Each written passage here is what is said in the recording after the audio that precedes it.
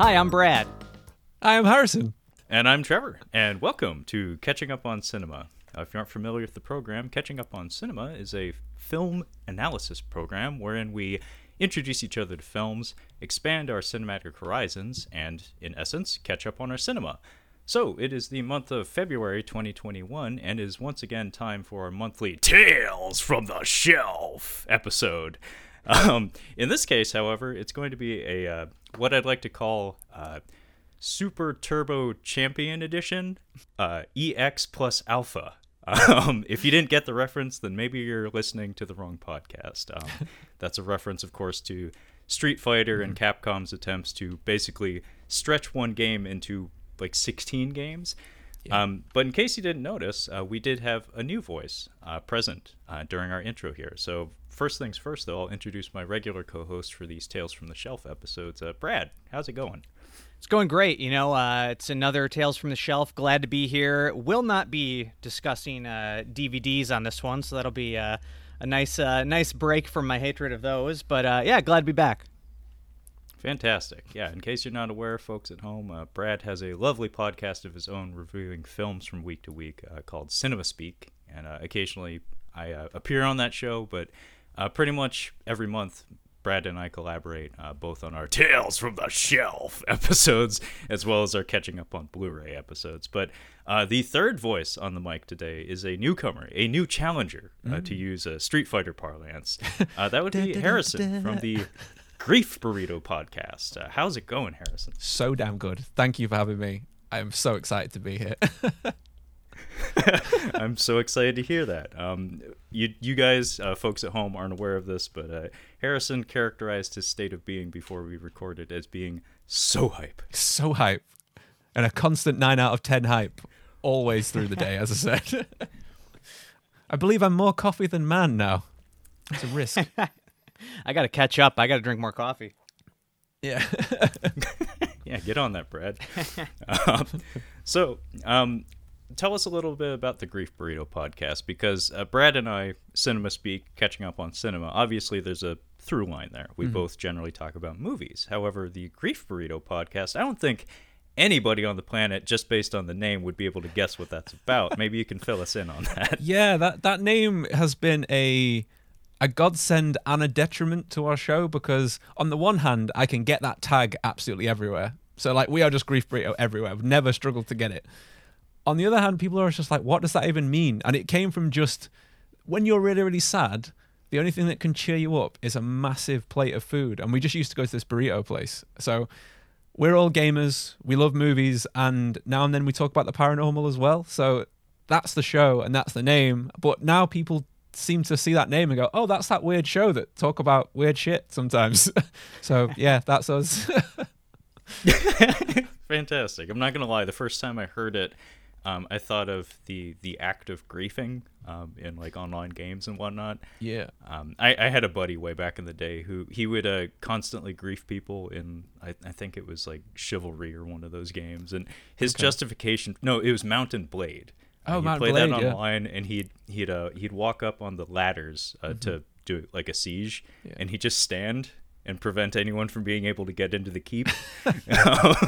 And his justification for his actions was, every game that I grief people within, I make sure to develop like some measure of skill within. So he's like, I put my time in. I got good. Now I'm finding alternative ways of enjoying myself within this game, even if that means, ruining other people's experiences. Yeah. But I'm glad you guys aren't naming yourselves after the practice of griefing. No. I mean, it's a nice tie-in, I suppose. So generally what I've heard you guys talk about on your show, though, is centered around gaming for the most part. Yeah, predominantly a gaming show, yeah.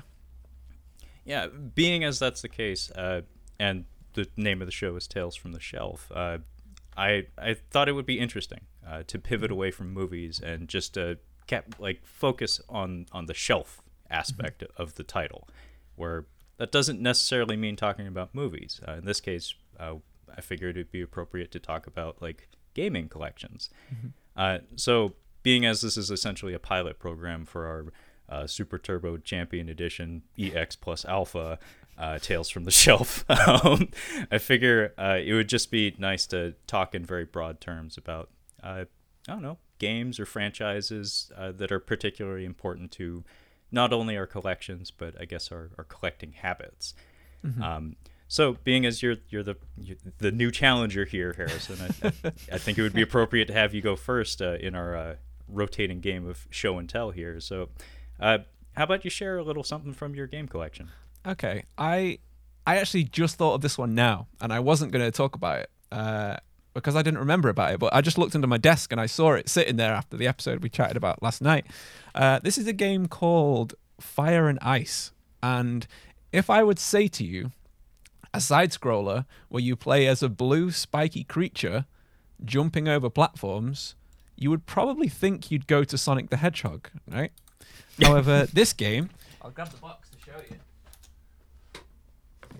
This game is for the Atari ST. This came out way before Sonic. And it is literally blue spiky platformer. Wow. Starring, The Daring Adventures of Cool Coyote. And apparently it's the best platformer since Rainbow Islands, allegedly. That's what the box says. I've never played Rainbow Islands, so I can't confirm how good those islands are or how colourful they are. But it's a game that my dad started off my gaming career. This is something we spoke about on our show on episode 100 because we wanted to do a back catalogue of how long we've been gaming. And I think I've been gaming for 25 years. I think I started when I was 4, if I'm correct, on the Atari. So my dad was a gamer, and he brought the Atari home, and we played all these really strange old games, like that one, when gaming at that point seemed very... It almost felt like a secret. It was like it was niche. It was like a small thing that hardly anyone did. You went to like a small mom and pop game shop over in a town called Northwich. It was called Level 42. If any of my regular listeners listen to this episode, they'll probably know it if they're from the local area. And it was then that you found all these weird old games from very small developers. It seemed like everyone was indie back then. And how far back do your gaming careers go? Like Brad, when did you start gaming? How old were you when you started gaming? Oh, it would have been certainly before I was in first grade, because I know I was gaming in my first house I lived in, and we moved first grade. So I would have been, probably 4 or 5 years old. I don't know, when do people start first grade? 6? So yeah, probably 4 or 5 years old, probably around there. Yeah, similar to me. What about you, Trevor? When did you start? What's the... Probably very, very similar to both of you, maybe even a little bit earlier. Oh, wow, okay. I have a surprising number of childhood memories from 3 and maybe even a little bit younger than that. I certainly remember being a toddler and having my head stuck between the bars at a McDonald's playset. Well, that sticks with you. Yeah, absolutely. Especially when your aunt is laughing at you and you're in genuine distress. But so many things make so much more sense now because I know that just everything's coming together. Well, I mean, they say hoarding is often a sign of trauma, and I have a few movies. I have a few games. Not too many. Shut up. I'm not crazy. I'll kill anyone who says I am. But yeah, I probably started 3, maybe 4. Right, okay.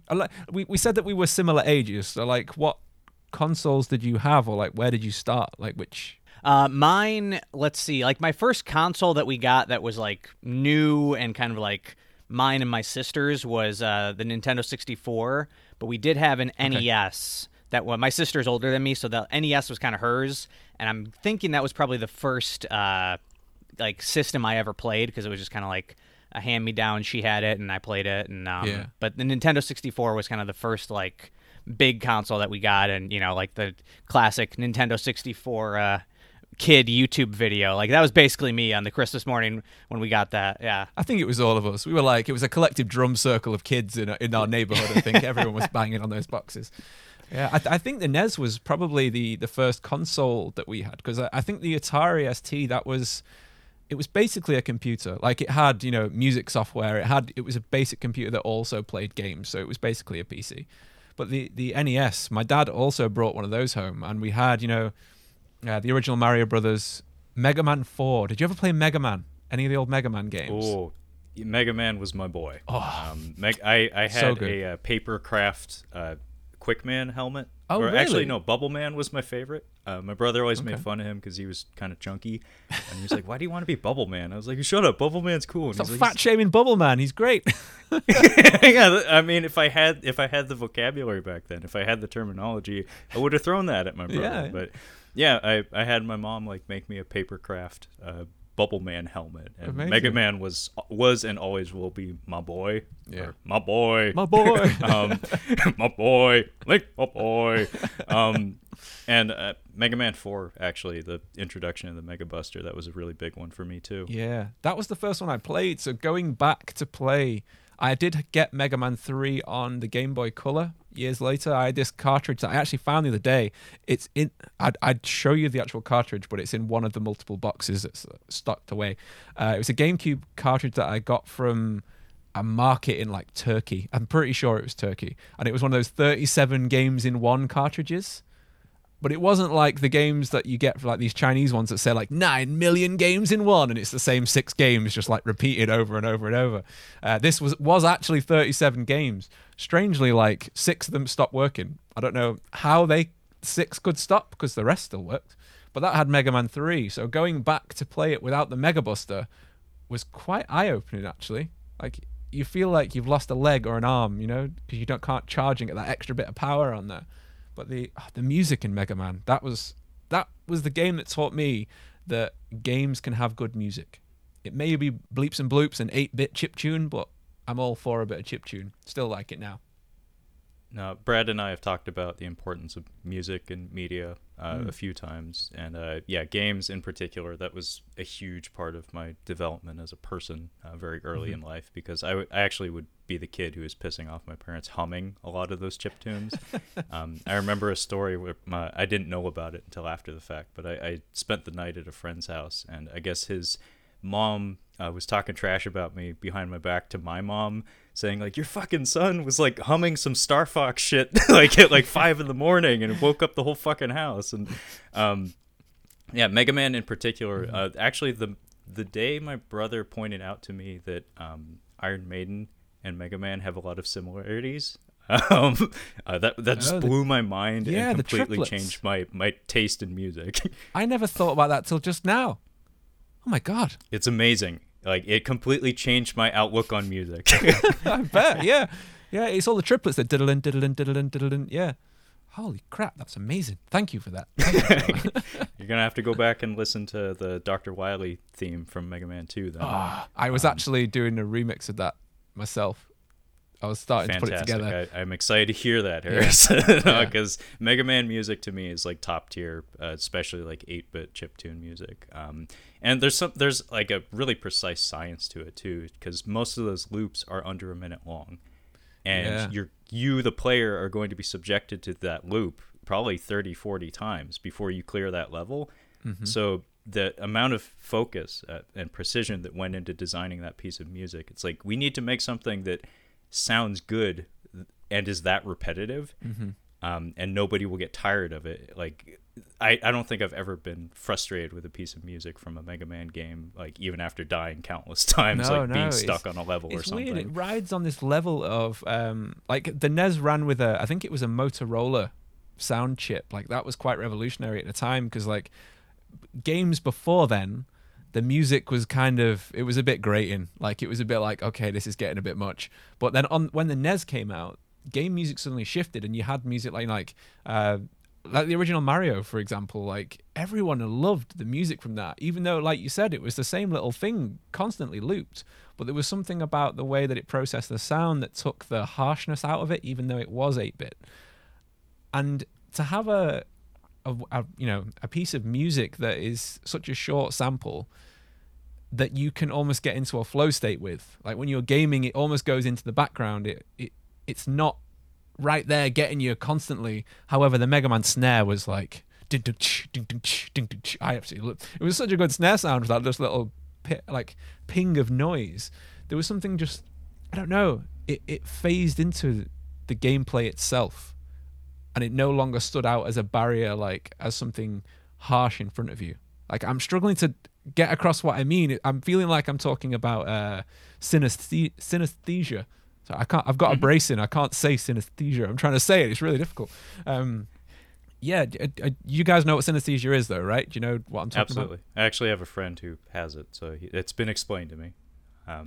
Basically, it's crossover between multiple senses. It is, like yes. You hear a sound and you see a color. That's right, yeah. Like, I have one where you think of numbers and its colors.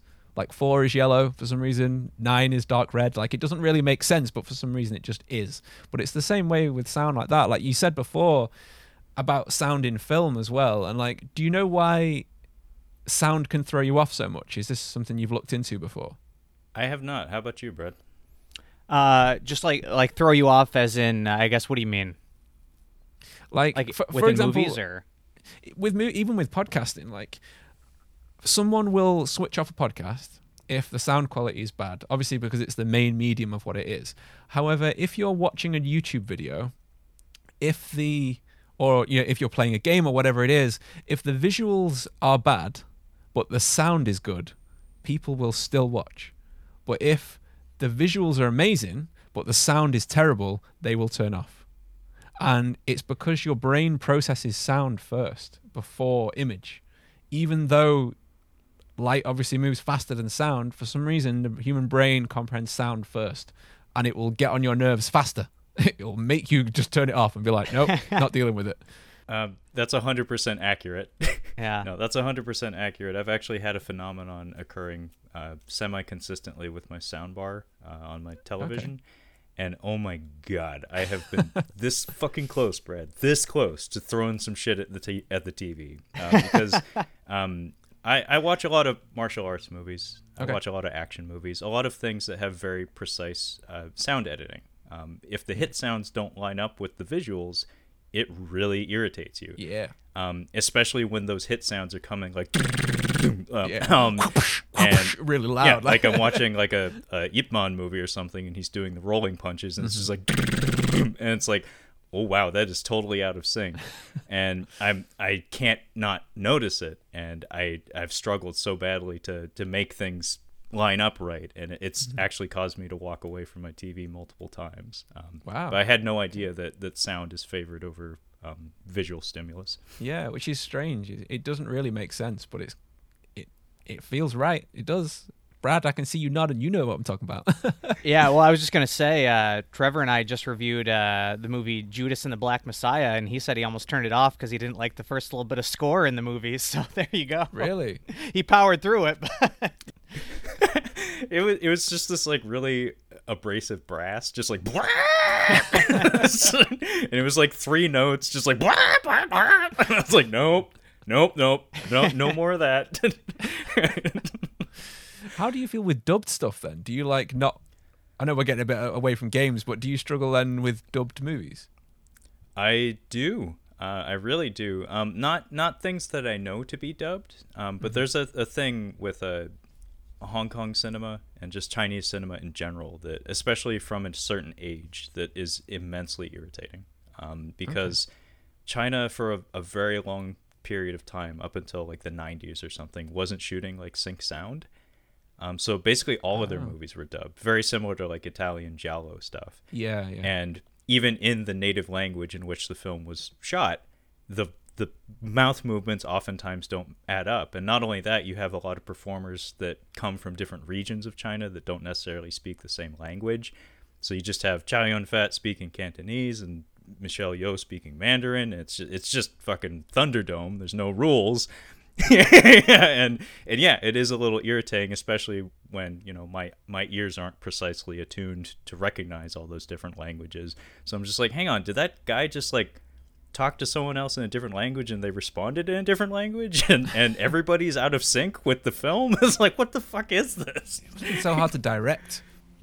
Oh God, it must be obnoxious, but yeah. I think they find common ground when they're shooting the film. But yeah, for a very long period of time, like in post-production, I want to say it was just like very loosey-goosey, just like, yeah, we'll fucking figure it out. They don't even have a script. They just add whatever they want afterwards and just make it work as a story. Those are the best movies, Harrison, where you just shoot a bunch of shit and figure it out in post. So did you have anything else to say about your game though, your Ice and Fire, or did you just want to talk about that particular? It was just that I saw it then. Yeah, that stage of where I started with gaming. I thought that'd be a nice place to kick it off. So one of you guys feel free to take over with one of yours. Okay, well that was a fantastic discussion. Like I had a lot of fun with that. Obviously, I think we all have a lot to say about just music in general in media. Yeah. So maybe we'll have to come back to that someday. But Brad, you want to share one of your games from your collection? Hey, you want to talk about music some more? Let's go right back to it. I got a couple games here with some great soundtracks. And I kind of focused on like franchises, because in terms of like collecting games, it's like what games are the ones where I just would continue to buy every single entry in them, even if I didn't want them, or it just contributed to collecting more and more. So one of the first franchises I ever played was the Tony Hawk franchise, which I loved as a kid. And here I've got Tony Hawk Pro Skater 2 for the Nintendo 64, and my personal favorite of the franchise, Tony Hawk's Underground, which I have for the PlayStation 2. These games are tons of fun. I love the humor in them, and the soundtracks are amazing. Potentially could have contributed to my taste in music, because I played these games at such a young age that, it might have shaped me into who I am today. I love these games. I think they're, especially the early ones, were very well done. Obviously, they had a little while there in the last, 5-10 years where they really dipped in quality, and I will admit that I stopped buying them during that period. But I did buy the remaster of 1 and 2, so I'm back. I'm back on the Tony Hawk train, baby. The Tony train has left the station once again. Nice, dude. The first time I ever, well, actually probably the only time I ever played one of those Tony Hawk games, I think it was a Pizza Hut demo disc for the first game. Nice. And it was just like the basic like training skate park, and I think there was a time limit for how long you could play the stage, but I had a shit ton of fun with it. It's just one of those games where you don't even have to know what the fuck you're doing. You just spin that stick and he does stuff, and more often than not he cracks his fucking head open on the floor, and that was entertaining for me. So most of the times I just tried to grind on things because I couldn't figure out how to stick the landing on most of those tricks. But yeah, those games had a moment, man. Like a Rock Band / Guitar Hero kind of moment. In fact, I think the same developer, was it the Guitar Hero folks? Did they make that series? I think you might be right. What is it? Neversoft? Something. Neversoft. Yeah, with the eyeball, the stabbing. Yeah. I want to say it was them. So that's an interesting connection. They were really big on hitting those trends really hard. Unfortunately, like you pointed out, it seems like they kind of crapped out there towards the end when they tried to make that peripheral. Was it the Tony Hawk skate game or whatever? Yeah, they had the board on the floor that you stood on, didn't they? Oh, yeah. Yeah, and as far as I understand, it was a disaster. Like, it wasn't responsive. They were trying to do the Guitar Hero thing where it's like, okay, we're going to introduce this killer app with a peripheral that moms and dads will buy for their kids because it looks cool, and then when they get it home, oh shit, the thing don't work. And the kid falls and cracks the head off the fireplace. Yeah, as somebody who at one point in his life worked at a thrift store, I can confirm we got a lot of those boards. Yeah. But Harrison, do you have any background with the Tony Hawk games? I actually don't. I always went with the snowboarding games instead. I absolutely loved SSX, if you remember those games. SSX 3 particularly. That was I played it in America when I think I was actually I went to Disneyland in Florida. Because I've got family across America, so we went out to stay with them in Milwaukee, in Wisconsin, and then we flew out to Florida, did all that sort of stuff, went back. And my cousin had SSX 3, and I didn't complete it, but I was very close. And I mean, it must have been the day after I got home, I went straight out and I bought SSX 3 and SSX Tricky. And I still have them. They're in my collection. SSX 3 is actually in my GameCube right now, sat there. And that game, like, to be able to snowboard down the entire mountain in one free-flowing level was insane when you realize that you can get to that point. Like, it was like a half an hour course all the way down. And it was really clever in the way that it did it, that it wasn't 3D geometry that they built the levels with. It was with Bezier curves in maths, basically. So it meant that the GameCube, even though it wasn't the most powerful console, it could render the entire mountain in one go. and it meant that the mathematics and the physics-based jumps that you did as you went off like jumps and grinds were like 100% more accurate than they would be if it was polygonal geometry, because you'd be bouncing off corners of snow. And our listeners are obviously smart enough to know that snow doesn't have corners unless you really mold it, but you know what I'm talking about. Yeah, and I don't know how snow works in the UK, but here in America, we got freedom square snow. We got freedom triangular snow. I just want to preface something actually. Something in my collection that I still love is these GameCube controllers. And like I've modded this one and I've fit all the see-through red buttons and sticks just because I think it looks absolutely badass with the black control. But that is one of the most comfortable. It is. I'm struggling not to lick it right now, if I'm honest, Brad. This is one of the most ergonomic designed controls that there ever has been, and so many people never even played the GameCube, and I don't know why. Like the Xbox is a wonderful control. Like, that control is very well designed. And again, that's another modded one. Like I like to change to make stuff colourful, basically. As you can see in my purple room. But yeah, I think more people need to have played that, and I think it gets so much stick. And I'm looking at Shart Select boys. If they listen to this episode, they give shit to the GameCube all the time, and I don't. By the way, can I swear on this podcast? I just realized I've been swearing a lot. Yeah, we're all about it here. Fuck yeah, let's carry on. Yeah, fuck you guys, Shart Select. Play the GameCube is what I'm getting at. No, I agree. The GameCube is certainly underappreciated. I know for a long time the console market at that point in time, when it was getting rolling, was a little bit crowded because the PS2 was a fucking beast. It was. Xbox I was never too keen on, but there were a lot of like anti-Japanese gamers that kind of favored the Duke and the Halo box. Yeah.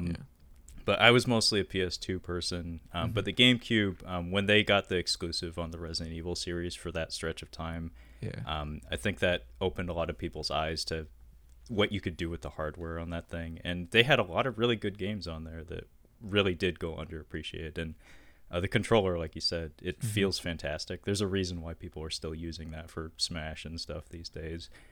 Yeah. When Nintendo lets them and they're not like locking them out of their own when tournaments. Nintendo lets them. But SSX was one of those franchises that I said I was a PS2 guy, but I mean, Brad, you know this from talking movies with me. I have like a little bit of contrarian in me. Like okay. it's always been there since I was a child. Like you tell me this thing is good, and then I narrow my eyes at you and I go, I don't think I want it. And like for instance, Jak and Daxter, never played one of those. Same with Ratchet and Clank, never played any of those. Me neither. And SSX, similar. I remember the gaming magazines at the time. I think I actually had a PlayStation magazine subscription at the time. Like every single one of those games that came out got glowing reviews, and I was like, I don't think I care. I don't believe it. So I never bothered. I was like, I'm gonna go over here and like play some pro bass fishing or something. But I've always been that way. But so Brad, you played Tony Hawk on the Nintendo 64 though. Was that always the console that you remember playing that game on?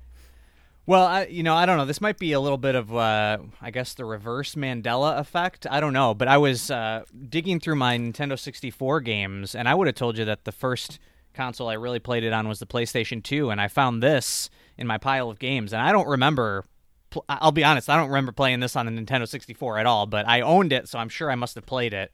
But I think it was the PlayStation 2 was really where I played a lot of it. I think that's where I played 3, 4, Underground 2. I mean, I was buying them all. I mean, I was like probably in elementary school and middle school, so it was my parents buying them all, but I was asking for them all for Christmas. Yeah. So what Brad is not telling us is that he had some moments where he would black out and beat up little children in the parking lot of Target and steal their Tony Hawk games. He's like, I don't know how I got this Nintendo Just got a 64 box Tony full Hawk of game. bright yellow idea. cartridges. Yeah. he's collecting the banana colored cartridges. There is a little bit of blood on it. There is a little bit of blood on it now that you mention that. So it could be. It probably has Timmy written in Sharpie on the back too. But Brad, before we get away from Tony Hawk, we were talking about music earlier, and you said the music hit you at like a pivotal moment in your upbringing and whatnot. Do you have any like favorite tracks from those Tony Hawk games? Boy, I can't remember which ones were in which, but I know there was Ring of Fire was on one of them, and at a young age, it was probably the first time I'd heard Johnny Cash. The Doors was heavily featured on another, and then a lot of punk groups that I would never have heard of. Otherwise, I mean, it's not like I grew up listening to like classic rock and stuff, but there was definitely some deep cuts on these soundtracks, which I liked and kind of introduced me to some music that wouldn't have normally heard from. Okay, yeah, I mean, I would call those deep cuts for a game that was probably put out in like early 2000s or 1999 or something. Mm-hmm. But I seem to remember a lot of people being nostalgic for, was it The Offspring? Maybe on the first game or something, or maybe all of them. But like I said, only time I ever played was that Pizza Hut demo disc. Real highbrow shit. Demo discs were great. That's something I miss about gaming now. Like we were saying before about digital gaming, you don't get demo discs anymore. You don't get cheat code books. Like, I love cheat code books when they were stuck on the front of the Nintendo magazines. Like, I used to love getting those kind of things. I still stand by that the PlayStation Hercules game never existed. It only existed as a demo. Like, because everyone I know had that demo disc and no one had the game. So, I don't think it existed. Well, I can half confirm that, actually, because I remember renting that from a Blockbuster, and the game, I don't know if it was the disc was damaged or something, but I got a game-breaking glitch in that game where I came across like a waterfall or something, and the game was still running, but like a 5-second chunk of the music just kept looping and like a hard cutoff. So clearly something was wrong, and then I couldn't advance. Like, there was a puzzle that I was supposed to solve, and nothing I could do would fix it. I looked into it after the fact, and the game was broken, so I ended up. I think we just solved it. I think they hit an early crunch time, and they were just like, just ship it. And they were like, we've only got one level up to the waterfall. And they were like, it doesn't matter, just go, send it out. And they just posted it. It's a fake fucking game anyway. Who cares? Weirdly, the demo is longer than the actual game. Doesn't make any sense. Yeah, so I got the retail demo as opposed to the mail-in one that everybody else got. Well, I suppose the ball is to me. It is. Brad, this is going to ring true with a lot of the movie discussions we've had. So a thing that comes up on a lot of these Tales from the Shelf episodes is imports. I've been importing movies since I was probably like 11 or something. I would poke my dad and be like, hey, Dad, can I get a money order? And he was like, how the fuck do you know what a money order is? And why do you need it? And it was so I could... drugs, Dad. Well, thankfully, no. I was using it to send money to bootleggers on the other side of the country so I could get Godzilla movies that had yet to be released in this country. So that's where my habit started, and that's where my contrarian media consumption habit began, where it wasn't what was being served up to me, it was what I just wanted. Like, I always knew what I wanted, so I'd always just gravitate towards that. And that also extends to, or did anyway, my gaming diet. Probably around like high school. So I have here a Super Famicom game, a Japanese Super Nintendo game. It's a Dragon Ball Z Hyper Dimension. Okay. And then paired up with that, I also have Front Mission Gun Hazard, which is a Squaresoft game in the Front Mission series, which I would very much like to see get resurrected someday. But the reason why I chose these two games is because Dragon Ball Z Hyper Dimension was kind of like this fabled game that I got this game before there was like extensive coverage of import games and stuff online. Like, YouTube didn't exist yet, and like GameFAQs didn't have images or anything. So this was a game that I learned about through word of mouth. I had a friend who often had Japanese exchange students who also had a friend who was really into importing anime and games from that era and stuff. So this game was talked about on the playground all the time. And at that point in time, Dragon Ball Z existed on television, like on Cartoon Network, but it was only like the first 50 episodes or something, which unfortunately in Dragon Ball terms is like a drop in the bucket. Yeah. So, but being as I have Japanese in the family, and Dragon Ball was kind of wrapped up by 1995, honestly, in terms of television broadcasts and stuff, I was aware of all the stuff I was missing out on. So I got my dad to get me a money order so I could buy this game via eBay from some person somewhere in the continental United States. And then I had to figure out how to modify my Super Nintendo. So I did the thing where you tear the plastic tabs out of the cartridge base. So that was interesting. This is modding, right? And then just let it break. no joke, that's how you mod a Super Nintendo for international play. But I had to figure all this stuff out in an era of the internet where it wasn't particularly easy. And it was a little bit of an adventure, and I was also really into Dragon Ball and stuff at that time. So like I said, this was me trying to get ahead of the pack, where it's like, okay, Cartoon Network keeps putting the show on every week, and then it does the Ren and Stimpy thing where they show 13 episodes and then roll it back to the beginning because they didn't license the entire series. But Hyperdimension came out in like 1995 for the Super Famicom, and it includes characters and events that go up until the very end of the series. And it blew my mind. Like, in terms of sprite animation, like the music's not fantastic, but in terms of animations and like the depth of the fighting mechanics, because it is a 2D fighter. Although it's more akin to like a early Fatal Fury game in that there's multiple planes, like there's a foreground and a background plane.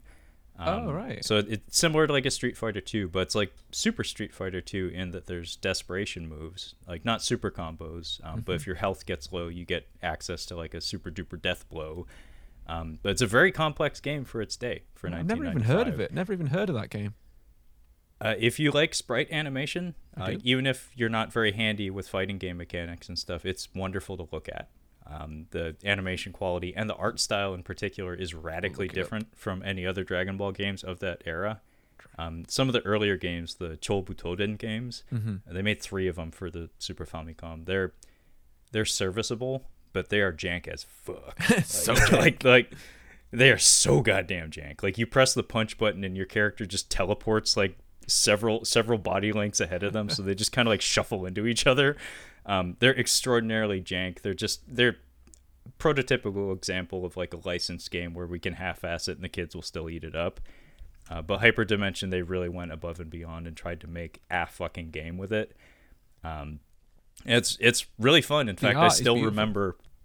Yeah, the art is beautiful. Really good. It's very good in motion as well. So it's not just still frames Do that do you know it what? justice. You've just like accessed another part of my memory brain that I didn't know that I had, because I remember like early days of the internet, like you were saying, saving loads of GIFs from games. Like this is when I got into making my own games. Like I started getting sprite animators and the 3D game maker, that sort of stuff, when I was probably like 13, something like that. And I had saved a load of these animations. I've seen a lot of these moves, like the Vegeta moves, the Goku moves. This is really cool. Thank you for reminding me about that, because I had totally forgotten about that part of my life. Thank you, Trevor. You're very welcome. I dabbled in a game maker program. I didn't do shit with it, but just for fun, I made some character sprites and made walk cycles for them just to see if I could. I think I used the Chrono Trigger template because those sprites for like RPGs were a little bit larger than 32-bit like, Squaresoft sprites. Yeah, they had a few more pixels to them than some of those earlier like Final Fantasy games and stuff. But yeah, Hyperdimension was fantastic. And Front Mission Gun Hazard, same friend turned me on to it, and my Japanese skills are fragmented at best. I can listen to conversations and typically know what's being talked about, but when it comes to responding, I talk like a caveman. It's like, me go place good. And this was a game that it's primarily an action game, but it is a Squaresoft game from the mid 90s. So I don't know if either of you have ever heard of the Super Nintendo game Metal Warriors or Cybernator. Cybernator, yeah, I've heard of that. Assault Suit series is the Japanese title. It's like a multi-game series, but it's basically a side-scrolling mech shooting game it's kind of like Blaster Master in that there's a button where you can eject from the mech and like hop into other mechs and stuff. Oh, cool. Front Mission Gun Hazard's very much like that, but it has like an in-depth story and a like RPG elements where you can customize your mech and like build up a team and stuff. And I really, really had to like be fastidious with my Japanese learning skills at that time because I was studying it in school when I picked this game up. And I kind of used it as a project to get better at it because this game was a lot of fun, but there's a lot of subtleties to the gameplay that are completely lost on you if you can't read. Right. So I learned how to read just well enough to like enjoy the game. And it's also one that I don't know if it's been added to like the Nintendo online store or anything, but if it has, by all means, you guys should check it out. It's really good and ahead of its time. And the Front Mission series in general is just phenomenal.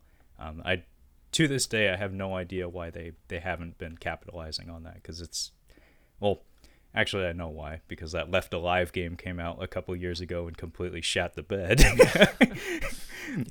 Yeah. But Brad, were you a Dragon Ball kid at all, or you had to have grown up with some Dragon Ball fans in your school or something? My cousins were really big into it. I never got into Dragon Ball, unfortunately. But yeah, my cousins were really big into it, so I was like kind of exposed to it whenever I would go over to their place. But I feel like maybe I don't know. I never got into it, so maybe I just like zoned out while we watched it or something because I couldn't tell you a single thing about Dragon Ball. It was a great series. You failed to rock the dragon. I did, I guess. That's all right, Brad. you did not rock the dragon. That's fine. I mean, it's actually kind of responsible for turning me off to anime as I got older, was because it serves as like a good baseline, like introduction to shonen anime, where it's like there is a format where it's like, okay, it's tournament arc time. It's like, okay, it's a beach vacation episode time. Yeah. It's like, and it starts to become very trope ridden. And the worst part about Dragon Ball was that it's adapted from a manga, but the number of episodes, you can tell they were stretching it. Well, yeah, a third of it's fucking the announcer talking about what's going to happen last episode, next episode, and what's happening this one.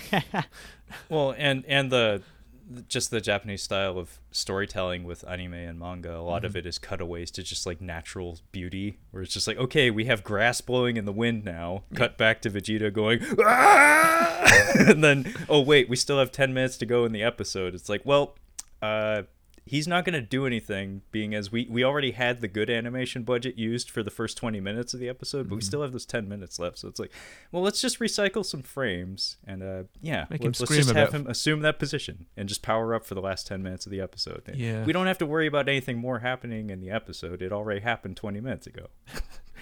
As long as one thing happens each episode, we're good. Yeah. My dad always used to ask about that. He was always like, why do you watch this? It's just a pink guy screaming. And it was always the Majin Buu series. And I was like, yeah, you know what? Fair enough. It is. But it was good. Like, Vegito was the coolest character when Vegeta and Goku like combined together with the fancy little earrings that they had. That was cool. Yeah. I mean, he was in like 3 episodes or something. Yeah. But yeah, he was cool. I actually preferred the movies. A lot of people would disagree about that because they're all self-contained. But I'm a stickler when it comes to animation. Like, I hate seeing the strings. What I mean by that is like seeing the manipulation on the part of the production company, where it's like, I wasn't kidding. Like, they do things like that. Like the story behind the Family Guy moment where Peter Griffin stubs his toe or whatever and goes, ah, is that they ran out of money and they needed to fill time.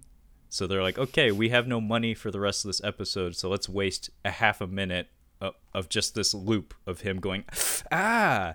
And that happens in animation all the time. I mean, the story of Yogi Bear and the reason why he has a collar and a tie, even though he's not clothed, that is a naked bear, other than a hat and a tie, is that they separated his animation cells into a head and a body, and the tie covers the seam between the two. So they would animate the two things individually, separate from each other. So oftentimes just the head would be moving or just the body would be moving, and the head would just be like RoboCop or Batman. Yeah, you actually can notice that now that you think about it. Yeah, that he did kind of move a bit like he'd hurt his back, you know? Yeah. And you're just stealing all those picnic baskets. Yeah, exactly.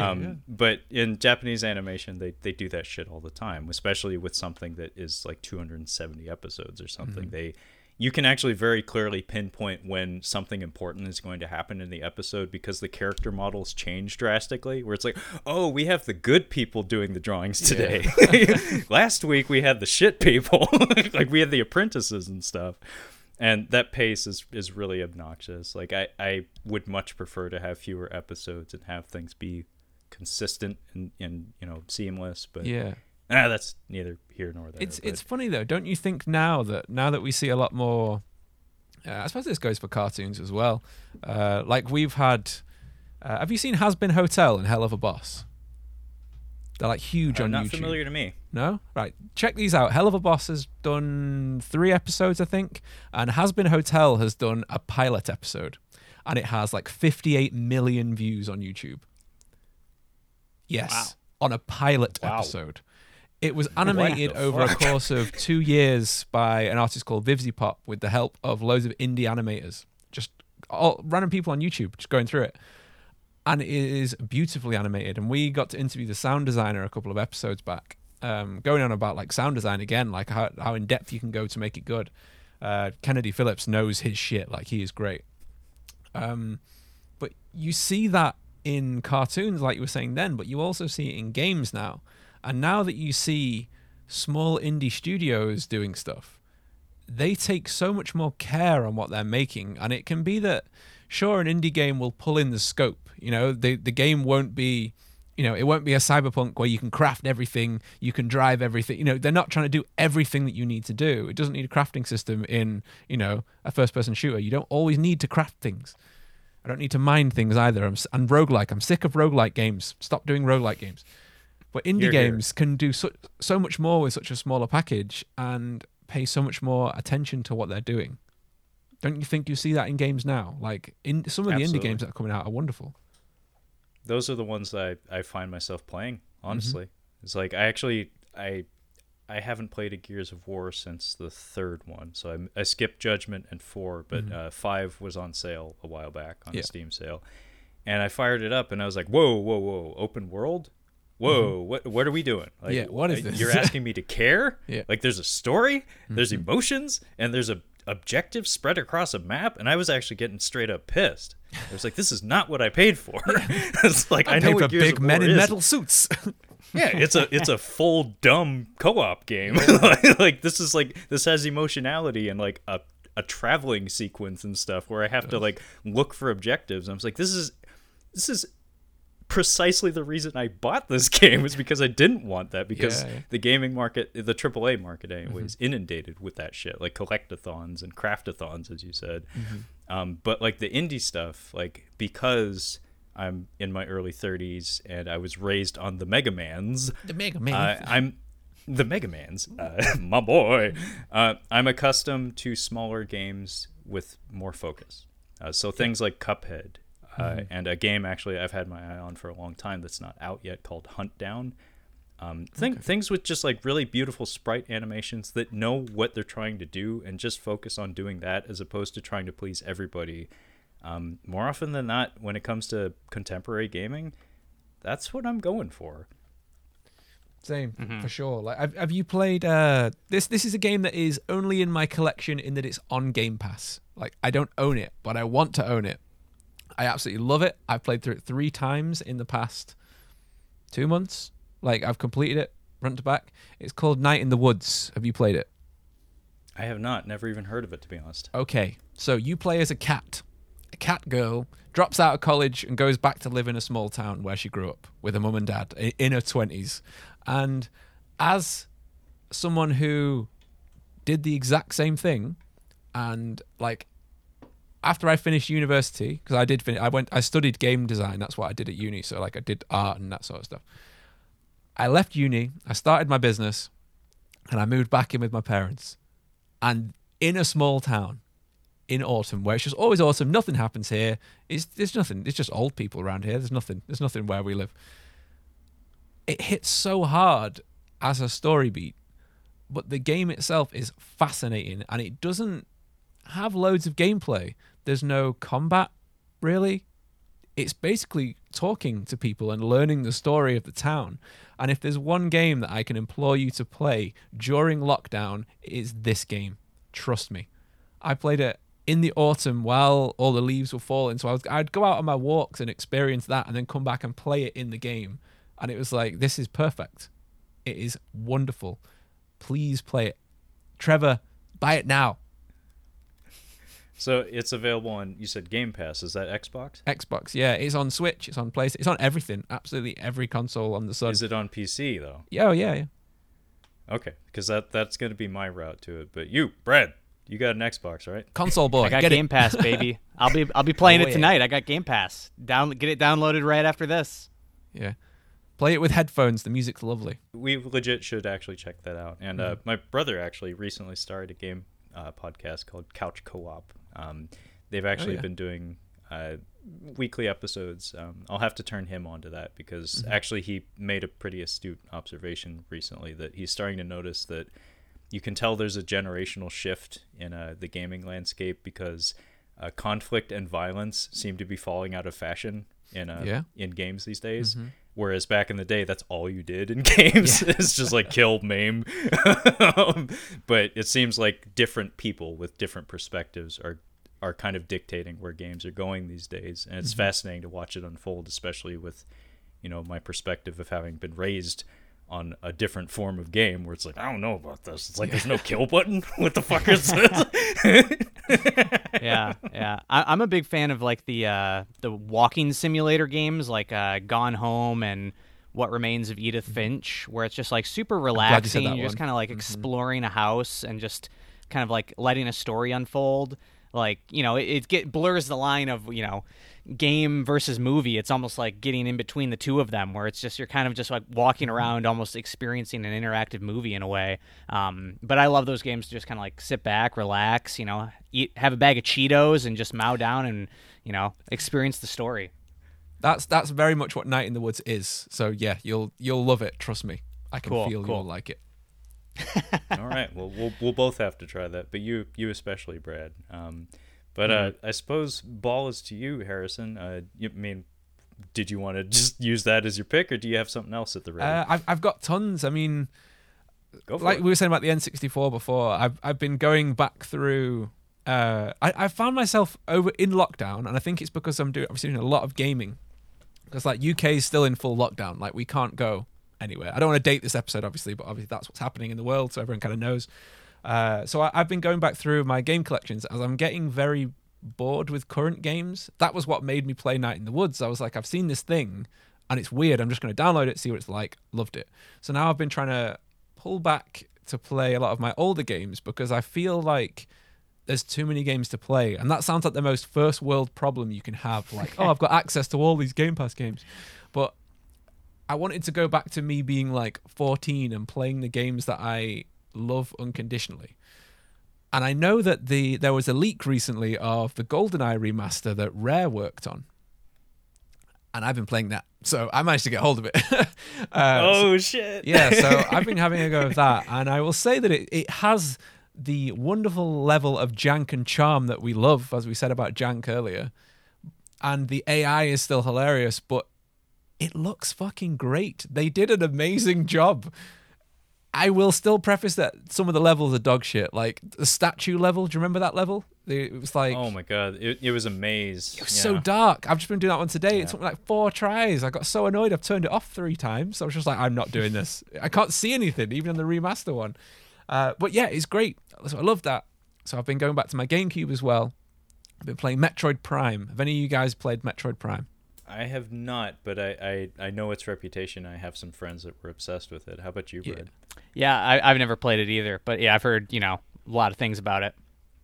It's a wonderful game in that it was probably the most realistic graphic game for the GameCube. And you play as Samus Aran, who's a space bounty hunter. She's like the original badass bitch in a big like metal armor suit. She was great.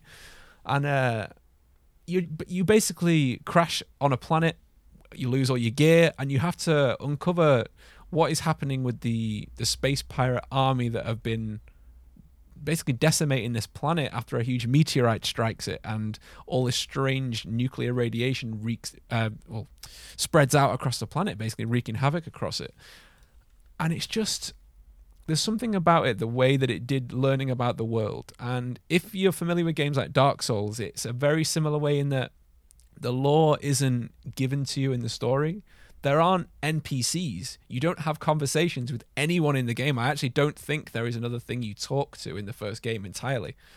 But you have a scan visor, and you can scan everything. And when I say scan everything, I mean you can scan everything. The flora, the fauna, everything. Doorways, switches. And it teaches you about this planet and what had happened on the world as this meteorite was coming to strike it. And it continues on into like Metroid Prime 2 and 3 as well, which have just been you can get those for the Wii as like a pack. And Metroid Prime 4 will be out soon, and that's one of the things that I've been wanting to add to my collection. This is something I want to ask you two about. Like, what are you like wanting to add? Because First for Figures make some Samus Aran figures, and they are like £500. They are so expensive. Oh fuck! But they look so good. Like, they light up. She's got a light up gun and all lights on the Better suit. fucking light up. I know, Jeez. Better have LEDs for days. Yeah, Jeez. so many LEDs. Yeah, I just don't know why they're so expensive, but they are wonderful, wonderful collectibles. And the amount of detail they put on these figures, they do all sorts. They do like Luigi from Luigi's Mansion with his Hoover. They've done a Sonic one with him running through the checkpoint with the ball spinning that lights up. Is there anything like that, like, Trevor, is there anything you want in collectibles like that? Have you seen anything? In collectibles, Yeah. Not so much like gaming related. I mean, I do have collectibles, but not so much like fandom kind of stuff. Okay. Like, especially like gaming affiliated. I mostly just go for games these days.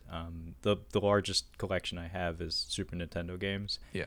And those are starting to the prices are starting to get exorbitant. Like, they're kind of nasty, but we'll see how long that lasts, because there's probably going to be a generational shift where I don't know, a lot of love gets cast on the Nintendo 64 as the consumer market starts to age out and whatnot.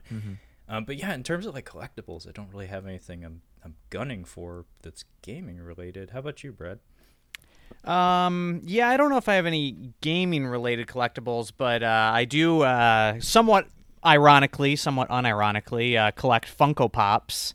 Okay. Which started as kind of an ironic purchase. Like, these things are so fucking stupid. Yeah, I'll buy one of these because it looks stupid on my shelf. And then, once you buy one, you're like, well, that one's kind of cool. I'll buy that one. And then, yeah, I'll throw that one. And then all of a sudden, you've got 47 of them all scattered around your room. And you're like, how did I become a Funko Pop collector? I don't even think these things are that cool. But the thing I do like about the Funko Pops specifically is they're fairly cheap. They're pretty easy to purchase, but they come out with such, like, I guess, deep cuts, for a lack of a better term. Like the fact that I can buy collectibles from the HBO series The Leftovers, which in the grand scheme of things does not have like a huge fandom, but the fact that they came out with like collectible figurines from this show, this like super dark drama that it does not have like a huge fandom, I think is interesting. So I like buying it in terms of like the deep cut fandoms that normally don't get collectible figures. Yeah. Okay. Cool. Like, I think there's something about with gaming figures. Like, there's a lot of companies like Nintendo, for example. They don't really do a lot of stuff with their own. Like, Funko Pop don't do any Zelda things, do they? Like, my biggest collection of games, like, this is the one I wanted to move on to last, so I suppose I'll go now with this one, really. The Legend of Zelda is the game series that I own the most things of. Like, this big poster behind me, if I'll change the camera so you can see, is a Majora's Mask poster that I got when I went to see the Symphony of the Goddess. It was a full orchestra doing the game soundtracks.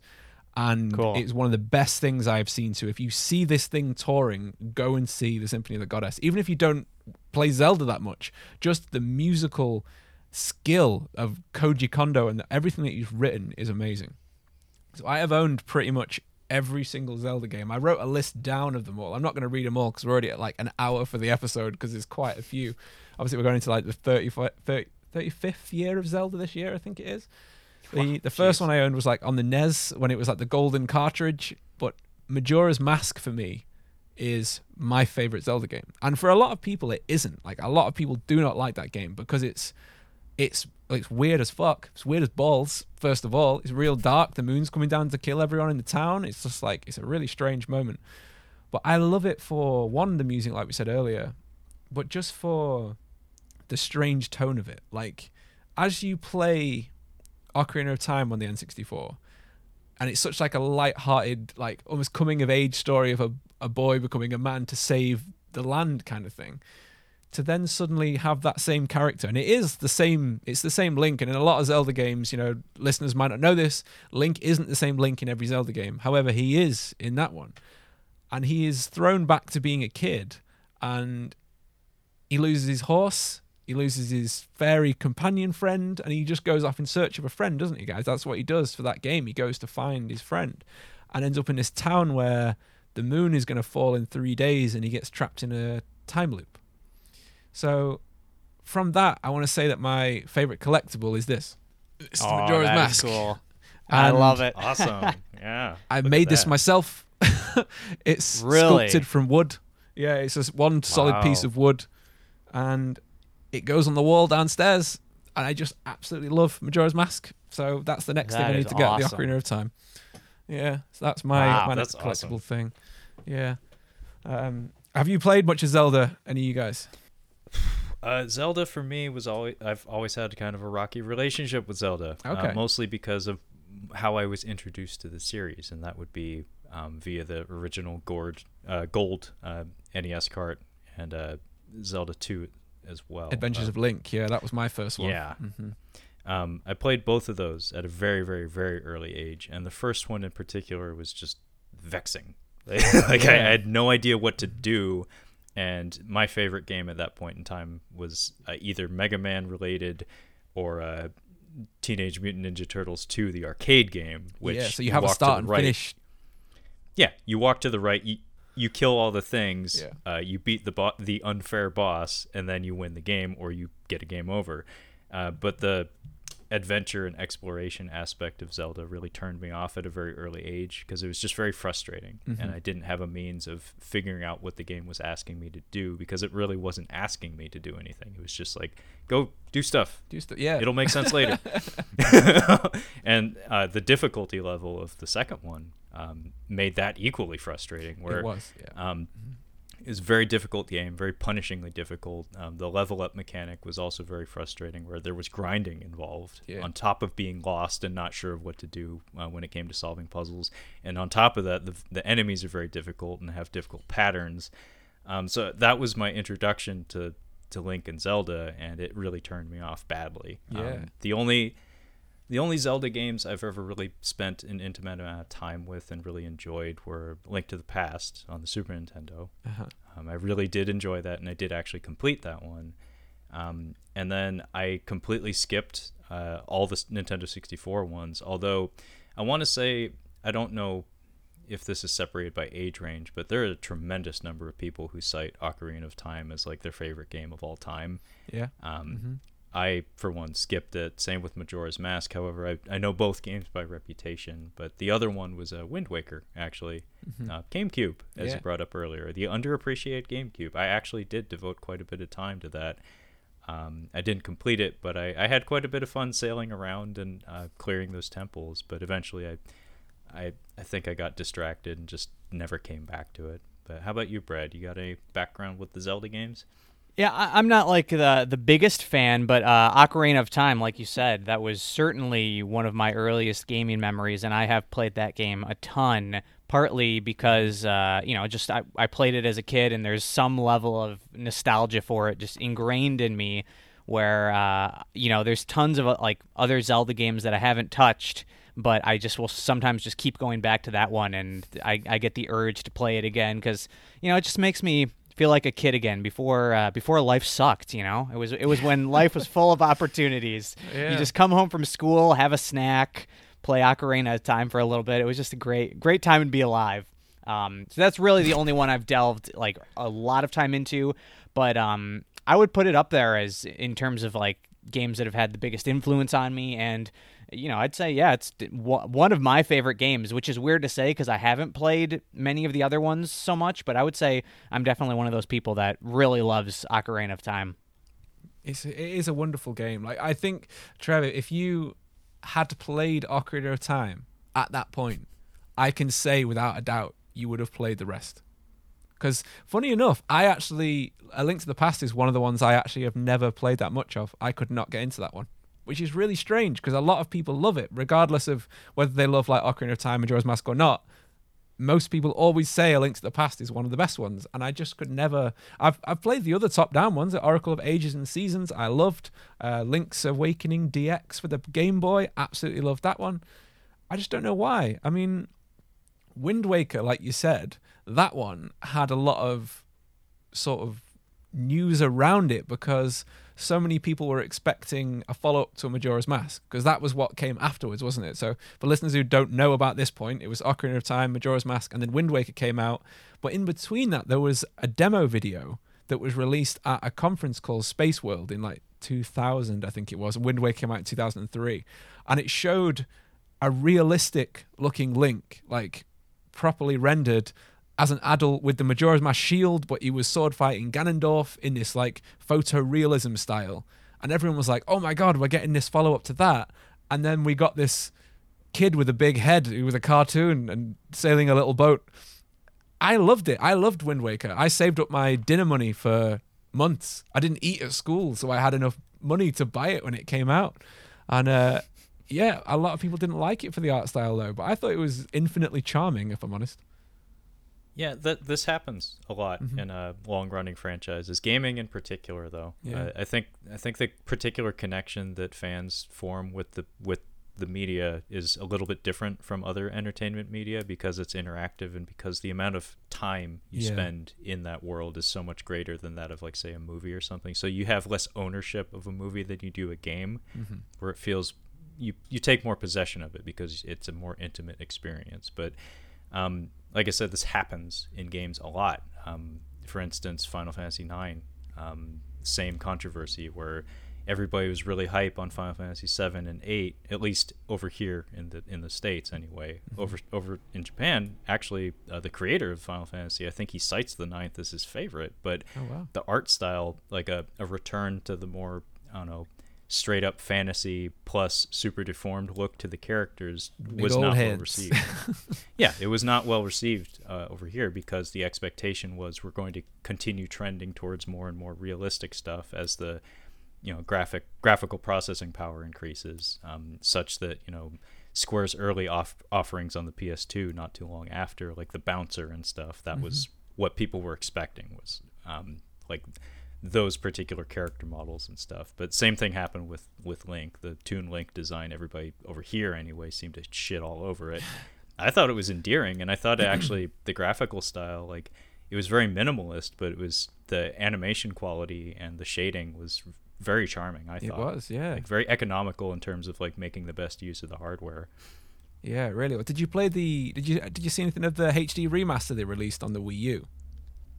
I did not. I haven't had a new console since the PS3. Oh wow, okay. I at some point I dumped a bunch of money into souping up my computer, and I told myself, like, Trevor, I know you're a lifelong gamer and stuff, but I don't think you need to be bringing multiple $100 consoles into the home every couple years or something. It's got to stop somewhere. So I've been a strictly PC gamer and a retro gamer pretty much since the PS3 and Xbox days, or Xbox 360 days. Yeah. Well, if you can, I'd recommend looking up some of the videos, because what they did making the HD remaster, it is beautiful. It is amazing. All the bloom lighting with the way the sea looks and the sky art is really, really, really nice. Nice. Before we totally get away from it, I did want to backpedal just a second about what you were saying about Metroid Prime. Oh yeah. There's a term that I hadn't heard used until fairly recently, like within the past few years: environmental storytelling.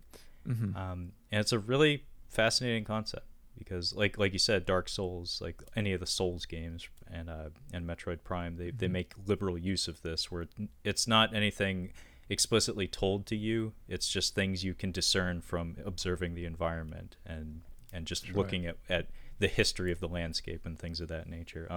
There's a YouTuber named Noah Gervais. Okay.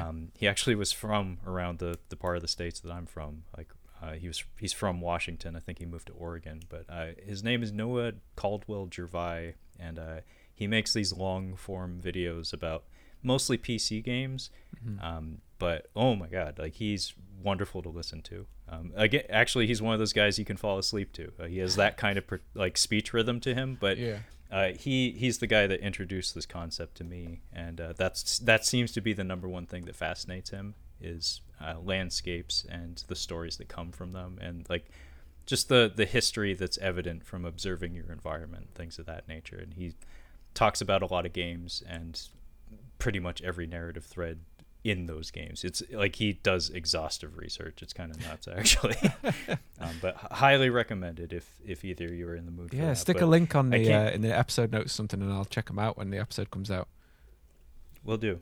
And it can't possibly measure up to your handcrafted Majora's Mask, like literal Majora's Mask. Folks at home, you can't see that, but when you're asking about gaming related collectibles, I'm a bit of a liar. I realized I had something looking right at me, so that's why you slinked off. I have this. Oh, cool! It's a NECA figure box set of Aliens vs Predator, the arcade game. Right. So this is Dutch Schaefer and Lynn Kurosawa. Have either of you played this arcade game?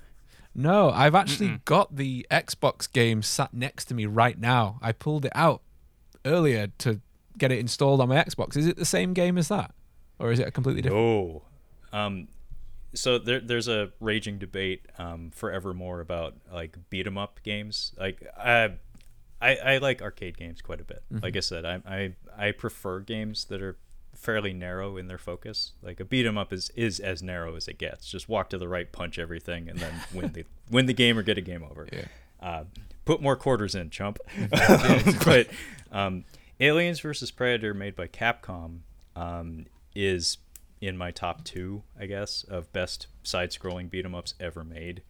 Wow. And because of licensing problems, it's also the one that never gets remastered or published anywhere. Like it's an arcade/emulator only game that every time they announce like some sort of Capcom HD collection or something, I'm like, it's gonna be Aliens vs Predator, and it never is because it's tied up with the Fox Corporation, which is now the Disney Corporation. And yeah, it's a clusterfuck, and I seriously doubt we'll ever get this game available for download like legitimately. But holy shit, in terms of arcade like experiences, this was the game. This was the like one. When yeah, like I said, I don't really collect gaming related collectibles, but this was one that I was like, you mean they made that shit? Yeah, I'll shut up and take my money. That's like Brad was saying about his fun codes. It's like, that is a deep cut. But that being said, Brad, let's move on from the Zelda games and whatnot. And what's your next pick from your gaming collection? Well, let's try a little bit of a transition here. You said deep cut. We got deep. What's in the deep? Sharks. Sharks are in the deep. Who's the most famous shark? Jaws. Jaws is also the name of the villain in the James Bond franchise. So I'm bringing up another Bond game. I'm talking 007 Nightfire, which I've been working all week on that transition. Yes! All week on that transition. Now, Trevor, I know Trevor's a Bond head. He's got the Bond 50 collection over his shoulder there. I love the Bond franchise as well. I was going through and rewatching and watching for the first time all the Bond movies leading up to the new one, and then COVID happened, and I stopped watching them because I don't know when the new one's coming out now. But I grew up with the movies, more of them, like the more recent movies. When I was younger, I didn't really watch the old ones because, old movies are boring when you're, young. But I loved GoldenEye, played that with my friends, my cousins. But this one, 007 Nightfire, I played a ton as well. Great game. And I did really like the multiplayer in this one. but I thought the single player was great at making you feel like you were Bond. Like it had the stealth missions, the just the action, straight up action missions. Even the driving missions were good. Yeah, the driving missions were great as well. Obviously, you got Pierce Brosnan in this one, and yeah, it was a ton of fun. Loved, and I kind of noticed with the Tony Hawk games and with this one, they're games that I played a lot of the multiplayer, so that might be why they had a bit of a connection with me, because they were games I played growing up with friends. So that you don't forget those games, you don't forget those memories. Yeah. Right. Can I just ask you one thing about the multiplayer? Did you or did you not confirm this for us? One of you stand at the bottom walking down the wires on the snow level on those little track levels with the homing rocket launcher and shoot them at each other. I know the level you're talking about. I feel like I probably did do that at some point. That sounds familiar. Sounds familiar. So. Yeah, I think everyone did it. Yeah. We used to do it all the time. Yeah. Yeah, that's so awesome. Those multiplayer gaming memories. Like I'm pretty sure everybody in the room here has tons of instances of this, but like I'll never forget. Like GoldenEye, obviously, proximity mines was the best. Oh yeah, you just hole up in the archives and make just a death tunnel for anybody who tries to come down there, and it completely breaks the game. It's not competitive anymore at that point. And then Perfect Dark, actually, I had a really fun time with that one with my friends, because we would play with the bots, just me and my one buddy, and we had put in fist sims, and we had this thing, we called them the apes, whereas there's the one fella, he's like a doctor, and he has like a black tuxedo body, and he's built like a gorilla.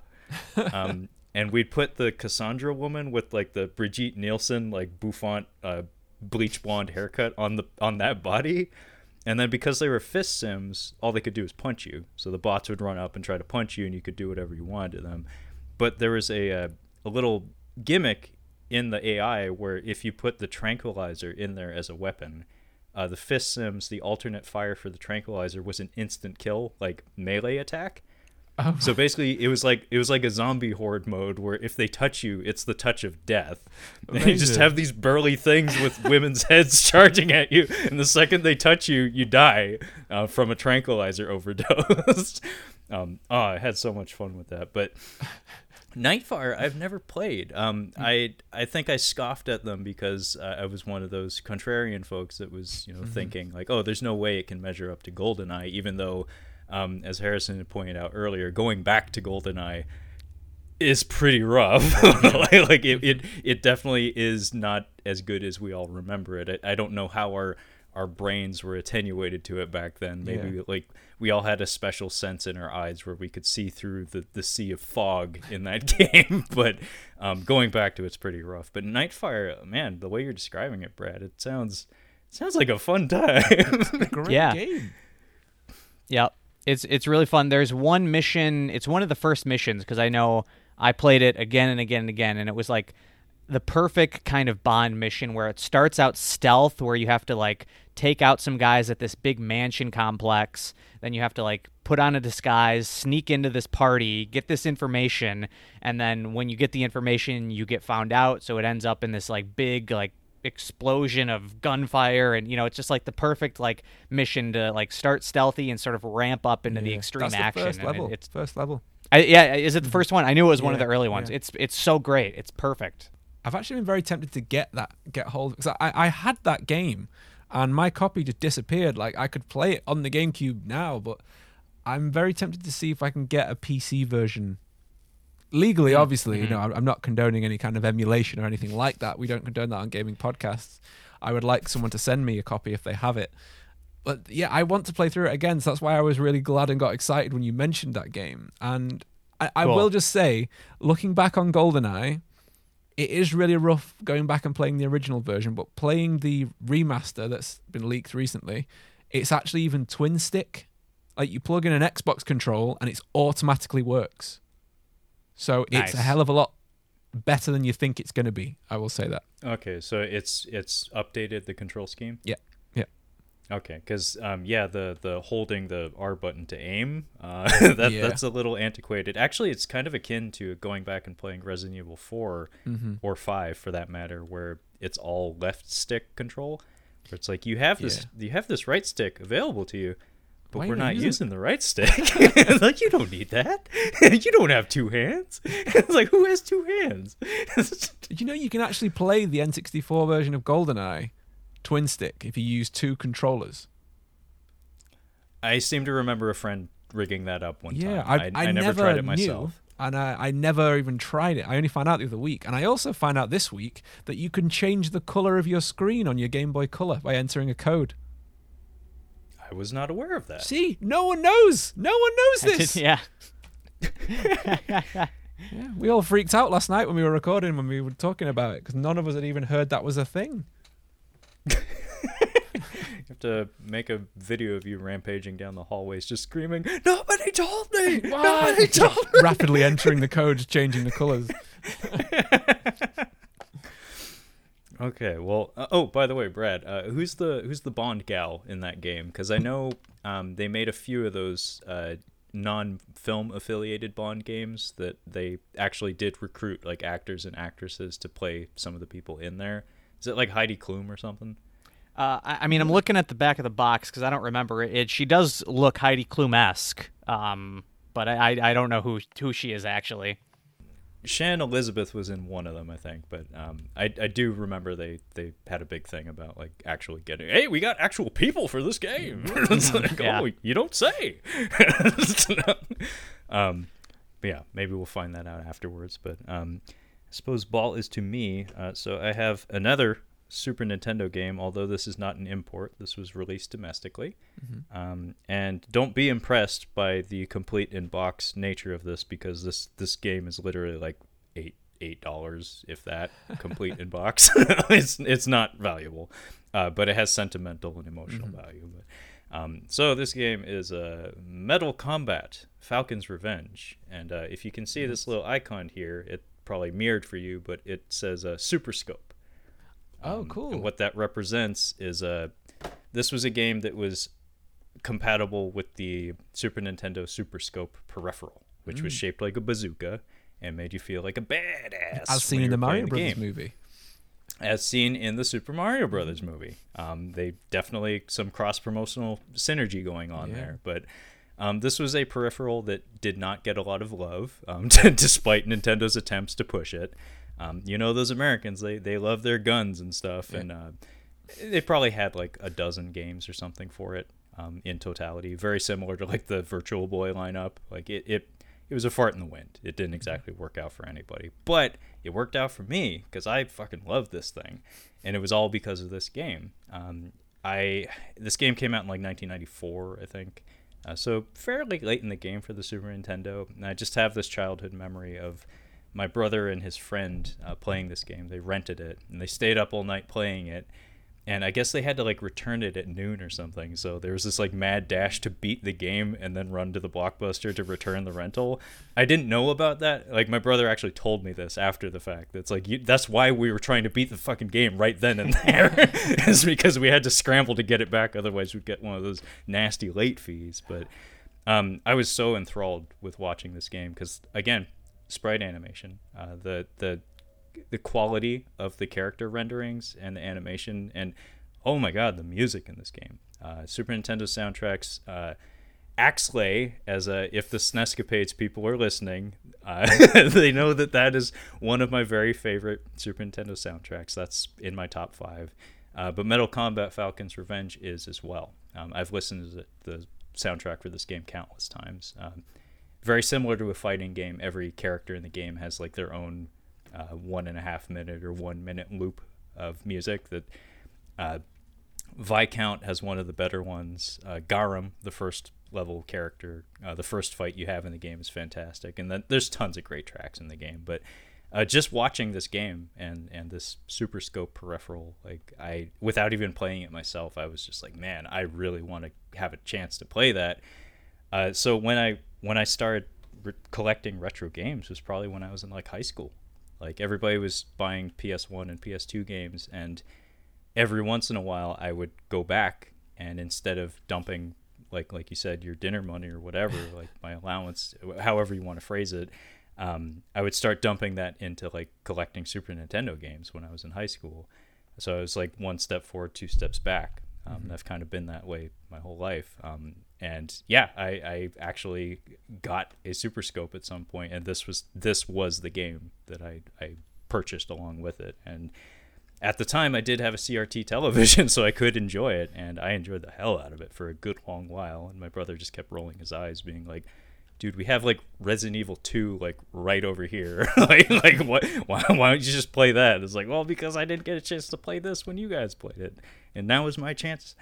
But yeah, I absolutely adore this game, and the Super Scope. I know it's a little bit jank, but it holds a special place in my heart just because it was one of those examples of me pointing at something and saying, like, I know what I want, and even though nobody else seems to think it's worth anything, that's what I want. I'm gonna go get it. Nice. Was that the first game you bought with your own money then?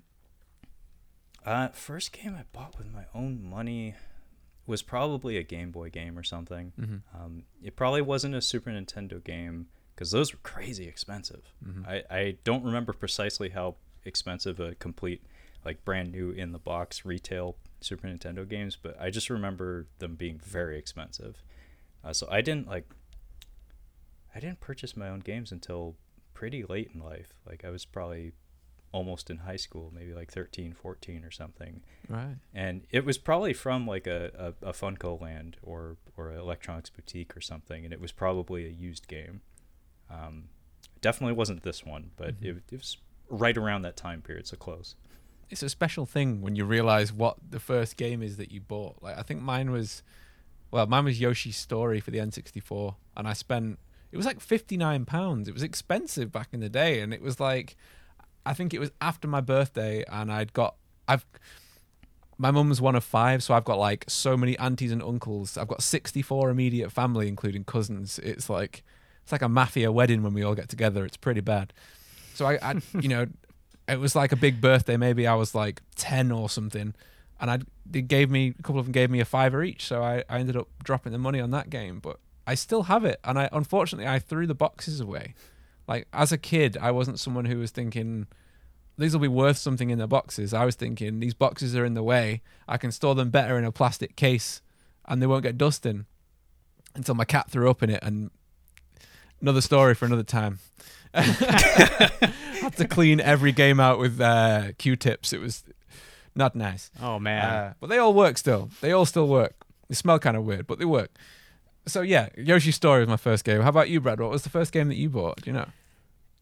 I'm not too sure exactly what my first one is, but let's just say this is it because it makes it for a better story. I had The Simpsons Road Rage for the PlayStation 2, which was a very fun game. Love The Simpsons.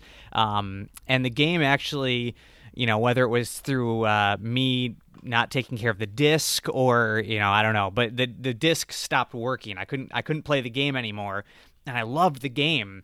And so I'm guessing I got it as a gift from like my mom or something. And I went up to her and I'm like, "Mom, I love this game, but it's not working anymore. Can you get me another one?" And she's like, "I'm not buying you another one. You should have taken better care of it." Or she said something like that. So I was like, I guess I gotta, break open that piggy bank because I really like this game. So I went and I bought another copy. So, let's just say that my first game I bought was rebuying a game that I didn't take care of. That's a good one. That's a very good one. Yeah.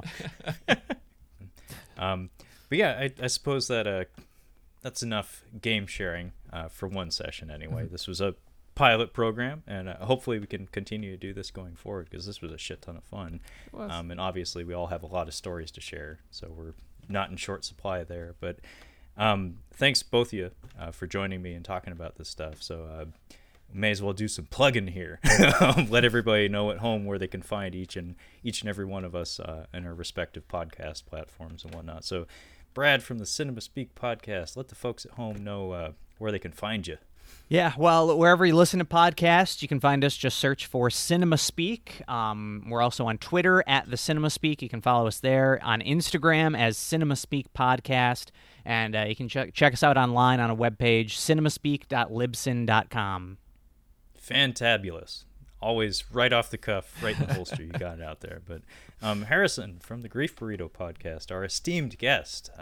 Thank you so much for joining us this time around. But how about you let the folks at home know where they can find you and your lovely podcast. Sure thing. You can find me personally at HasWild everywhere, and you can find Grief Burrito at Grief Burrito everywhere. Literally everywhere. We are wherever you can find us. And you can find us on Cephalopod as well, which is the new app that you should have on your phone if it's greater than an iPhone 6.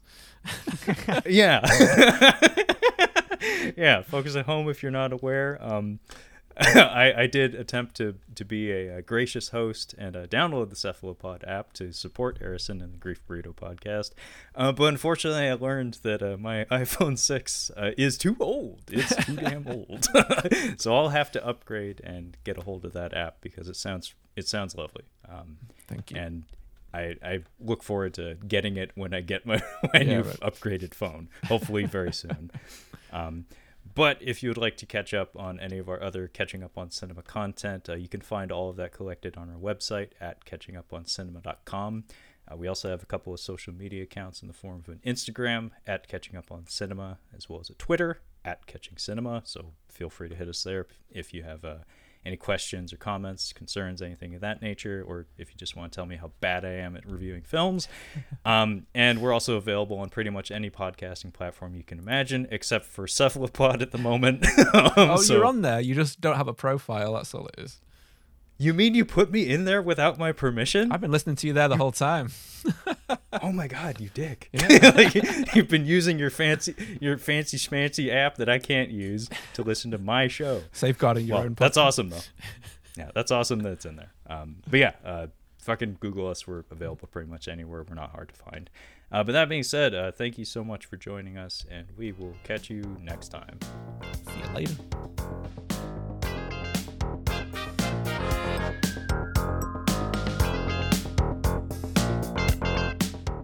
So hype.